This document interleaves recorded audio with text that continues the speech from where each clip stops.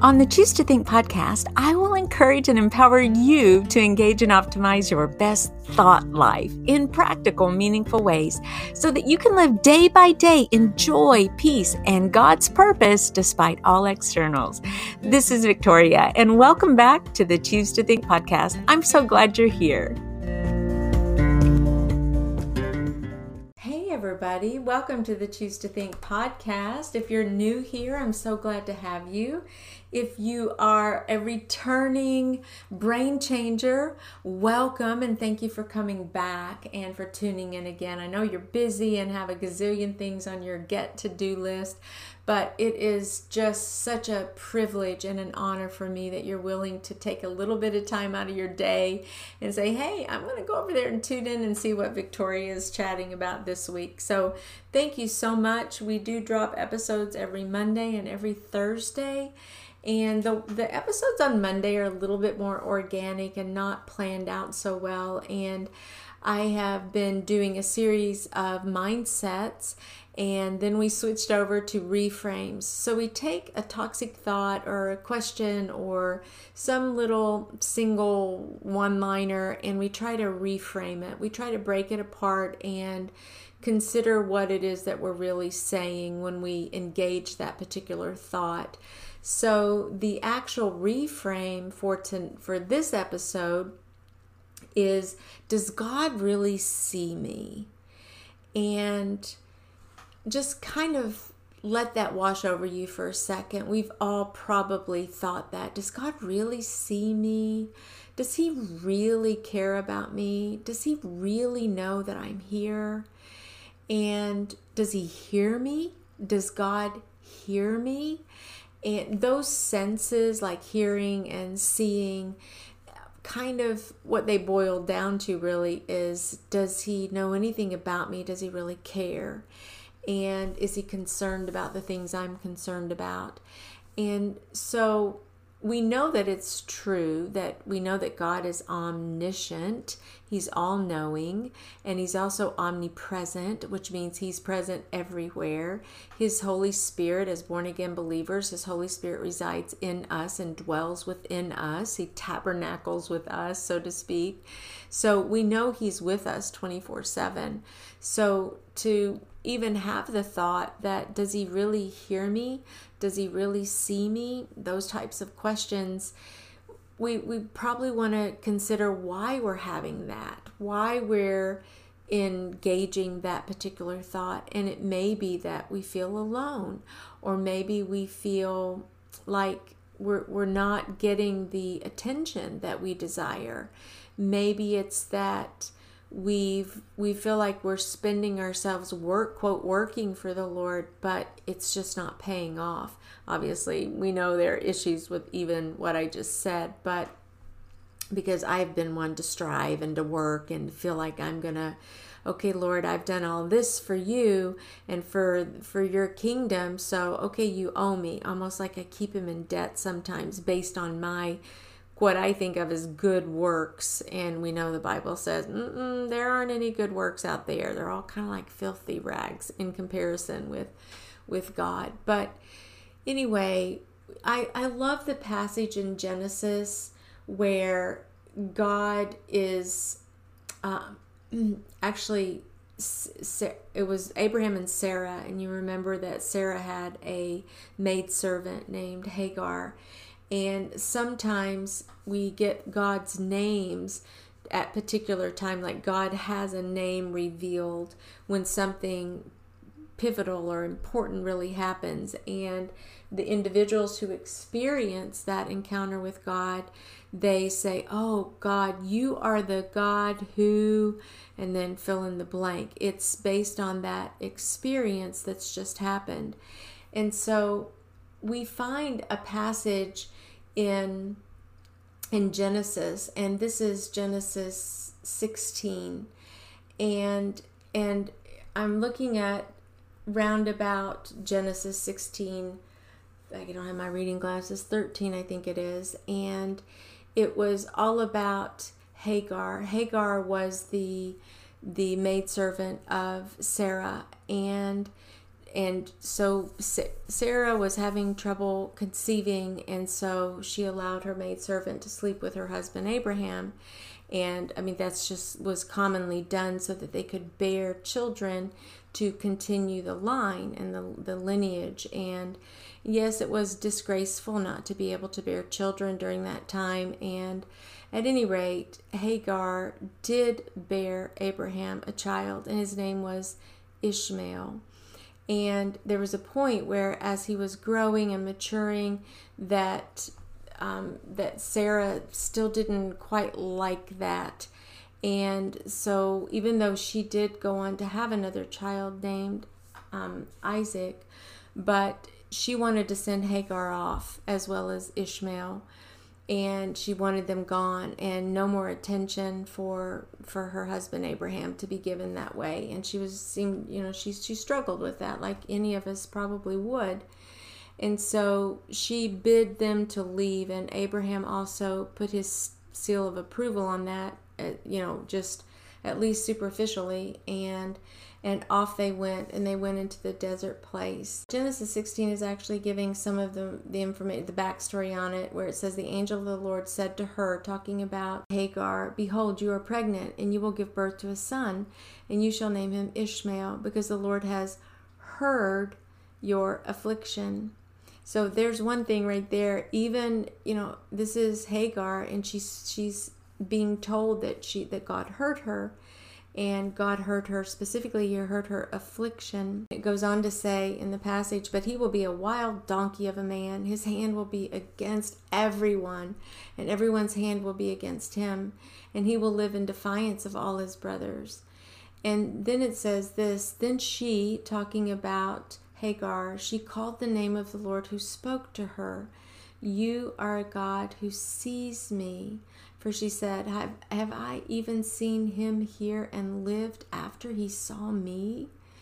And so this was when she was off in the desert, and there was a point where there was no food, no water, and it was, I'm sure, hot. And she decided that she just needed to put her boy down, like, okay, you go over here and stay and just sit like under this bush or something, and I'm going to go over here. She separated herself from her son.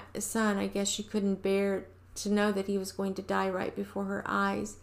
But instead, what happened was this miracle. There was a well there, and that's what it's talking about now.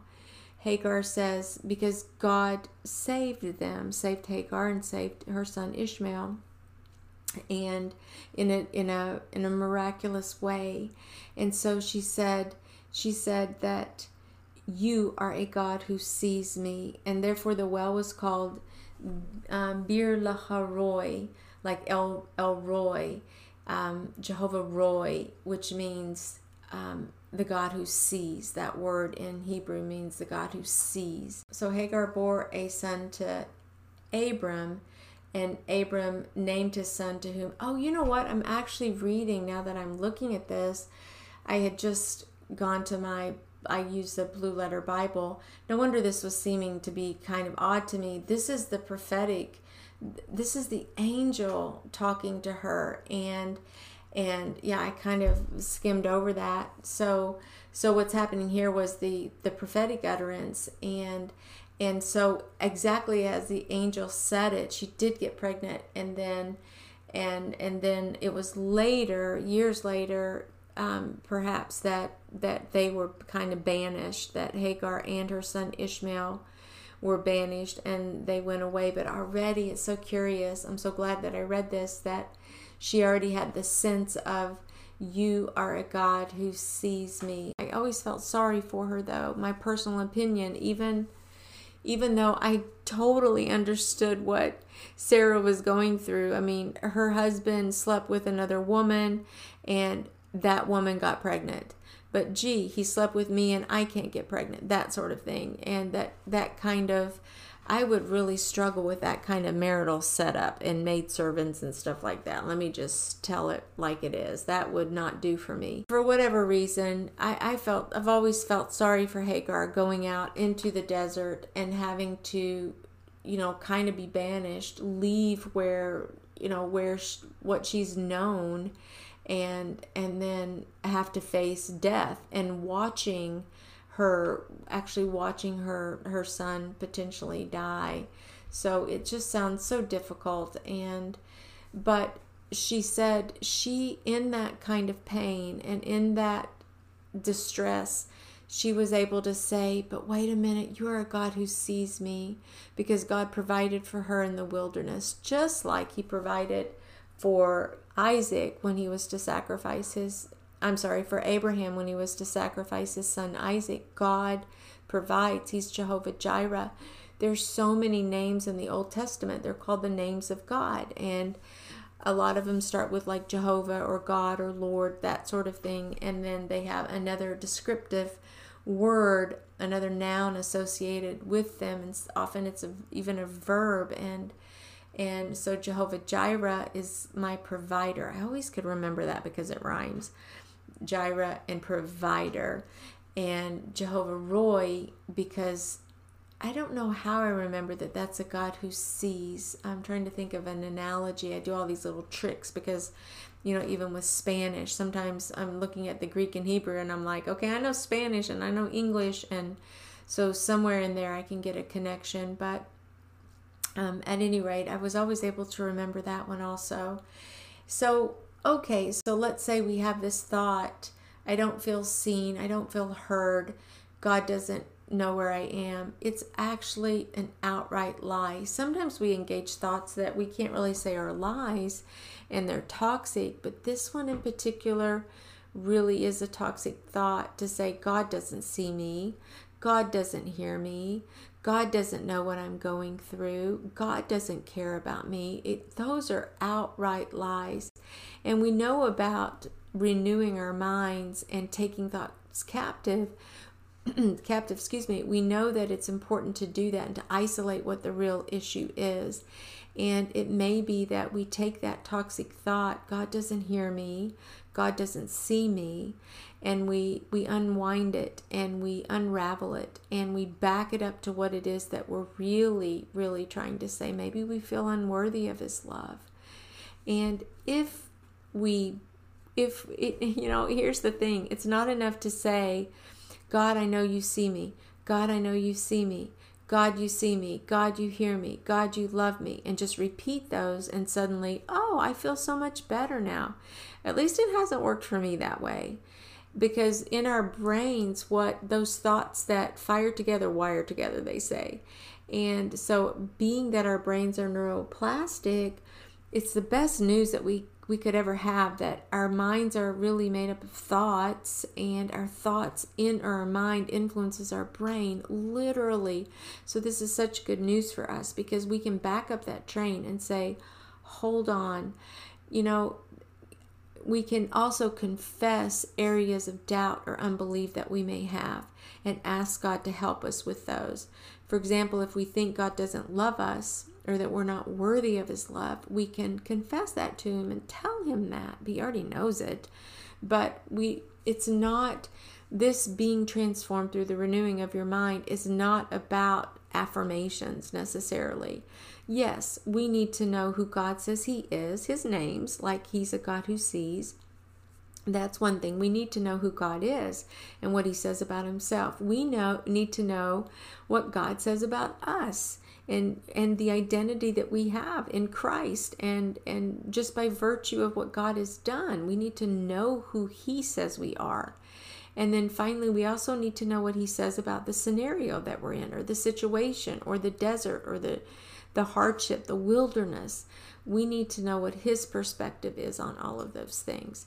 So when we can reframe our thoughts in that way, and if we have an area of doubt or unbelief, or, oh, Rico, here's Rico. Oh, come here. Oh, I wish that, you ever wish your dogs could say, hi, hello, here he is. So I have to tell you about Rico while I'm holding him, is that I cut his hair, and it's like he's like a Maltese Yorkie mix, and they apparently have really long hair, but I like mutt kind of looking dogs. I like misshapen like not perfect things, like not my perfect little Rico with, painted claws or toenails or whatever, and bows. And I don't mind putting a bow, or not a bow, but I guess like a bandana around his neck. That's fun. My sister watched Rico at one point, and she took so many pictures they were just darling of him she had fun putting a bandana around his neck, and I'm like, oh my gosh, he's the cutest little dog. But I'm so much more like, that's okay, I'll just whatever, Rico, and so I cut his hair, and it's uneven and it's not long. I like this little, I don't know, mutt-like look. To me, that is just so daggone darling. And I love that. It wouldn't do for me to have like some purebred dog with like a show dog or something. It just doesn't suit me. But anyway, that's how he looks today, because I just cut his hair and I whacked it, and I just whack it. And he was so kind and sweet when I was doing that. And you know what, Rico? I saw you. I see you. I wish he could pipe up here and say something. He's like, yeah, I see you. And he wants to lick me. But anyway, when we don't believe what it is that God says, then we just need to tell him, because he knows anyway. It's just like that father who took his son to Jesus who needed healing, and he said, Jesus, can you heal my kid, basically. And Jesus said, can I? As if, like, what are you talking about? Of course I can. But he knew that Jesus's, his stunning response there was to indicate to this man that, look, I know what's going on in your heart right now, and you want to confess that unbelief, and that's exactly what he did. And so the father then said, wait, I believe, help me with my unbelief. So if you're struggling, feeling not seen or not heard or unimportant or unloved or not worthy, and it's not enough for you just to say, well, God's word says this, but I don't believe it, then the starting point for you would be to ask God to reveal this truth to you in ways that you would accept as believable, and that would really impact you and heal that area of unbelief that you may have in your heart. And he will do it. I've done it a gazillion times because I haven't really believed certain things that he said, and I've had to confess those to him, and then ask him to help me with that area of unbelief where I don't believe what his word says about me or my situation or about himself.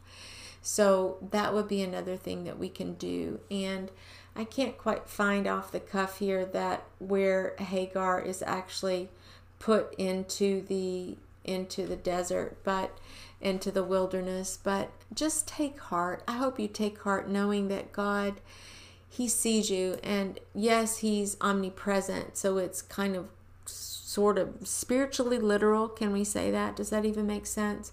But he sees you in that aspect because he's omnipresent, and he's all-knowing, and he's everywhere. He can hear and see, and in that spiritual sense. But if you struggle with that, then it would be just an issue of inviting him into the process of reframing that thought and replacing it with his truth in a way that is meaningful and truthful, and that you actually believe. And over time, that's what will happen. And then when you notice that thought creeping up again, you're going to be able to say, I'm not going there.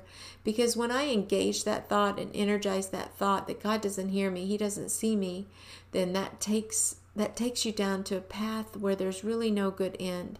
So why not put the brakes on that? Like delete and paste.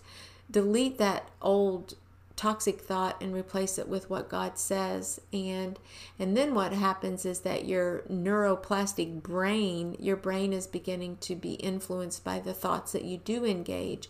And you've got a new groove forming, or a new way to, like, I've heard people say it's like sliding down a snow-covered hill, on a sled.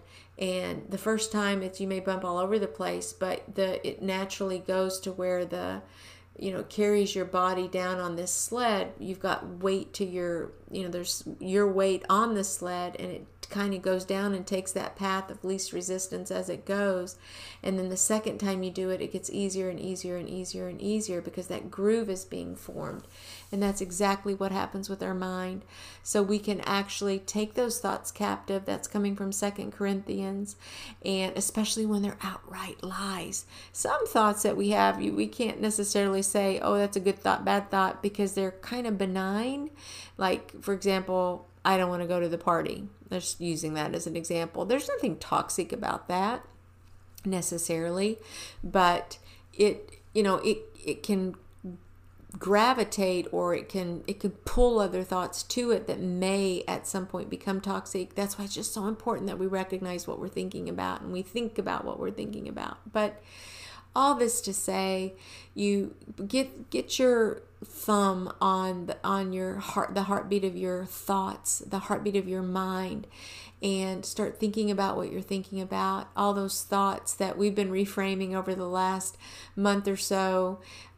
The encouragement there is to use those 7 R's that I teach, but recognize what you're thinking about, reject the lie or resist a thought that takes you in the wrong direction, or that is contrary to what God says about himself, his word, about what he says about you and what he says about the situation. Replace it with God honoring, truth-filled thoughts, and then repeat. All right, we got to repeat that. It's not a once and done. It takes discipline. I call it the discipline, the art of taking thoughts captive. And then from there, after we repeat that, then what we notice is happening is that our mind is being renewed. We are being transformed by the renewing of our mind. And that's the 5th R, that renewal process. And we can kind of rejoice because there'll come a day, if you do this process repeatedly, you're like, wow, I'm coming somewhere. This is actually working.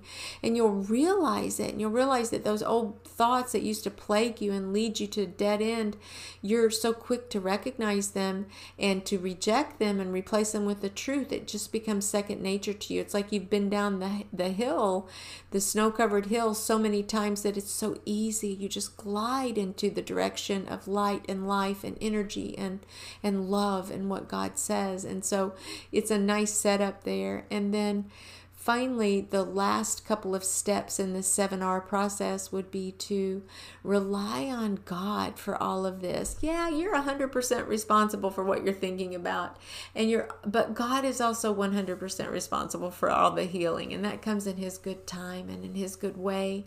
But just know that he's with you in this. And that sometimes you can borrow the faith of a friend. If you're feeling all alone, for example, you can borrow my faith on this one, because I'm telling you, you're not alone. God says he will never leave or forsake you. He is a God who sees you. He's a God who hears you. He's a God who numbers the hairs on your head. He has your name engraved on his hand, and he knows you by name. He formed you in your mother's womb. And these things are magnificent. Even as I'm saying them, they're just so amazing. And furthermore, he proved it. He proved it by sacrificing his son, allowing his son to take the weight of the world upon his shoulders and the sin of mankind, humankind, and to die on our behalf, to be found culpable and guilty when he was innocent, but to take that so that we could be made righteous, and that we could be holy and pure. So, that in and of itself melts my heart, and I just well up with such gratitude over what he's done and how he's done that, and to the extent that he went to prove to you and to me just how much he loves us. And the last R is just to rest knowing that he loved you so much, and this is what he did, and he will take care of all the healing. And then as you're resting, you're going to be so grateful. So you can give thanks in everything. With a joyful heart, you can shout his name, that God who sees. You can shout that from the mountaintops and share your testimony with others who may need that encouragement. So that's what I have for us tonight, or today, whenever you may be listening at this moment. about the thought and reframing the thought that, does God really see me? Does he really hear me? And the resounding answer is yes. And he even demonstrated just how much he cares for you by giving his son. So God bless you, and until next time, Dios primero y que Dios te bendiga. Ciao. And that's a wrap, Brain Changer. Thank you so much for tuning in. And say, if you like what you hear, please consider sharing this link to the show with a friend or a family member who you think might be encouraged by the inspiring and hope-filled messages that I try to put out every single week. So thank you so much for your support. And until next time, Dios primero y que Dios te bendiga. Ciao.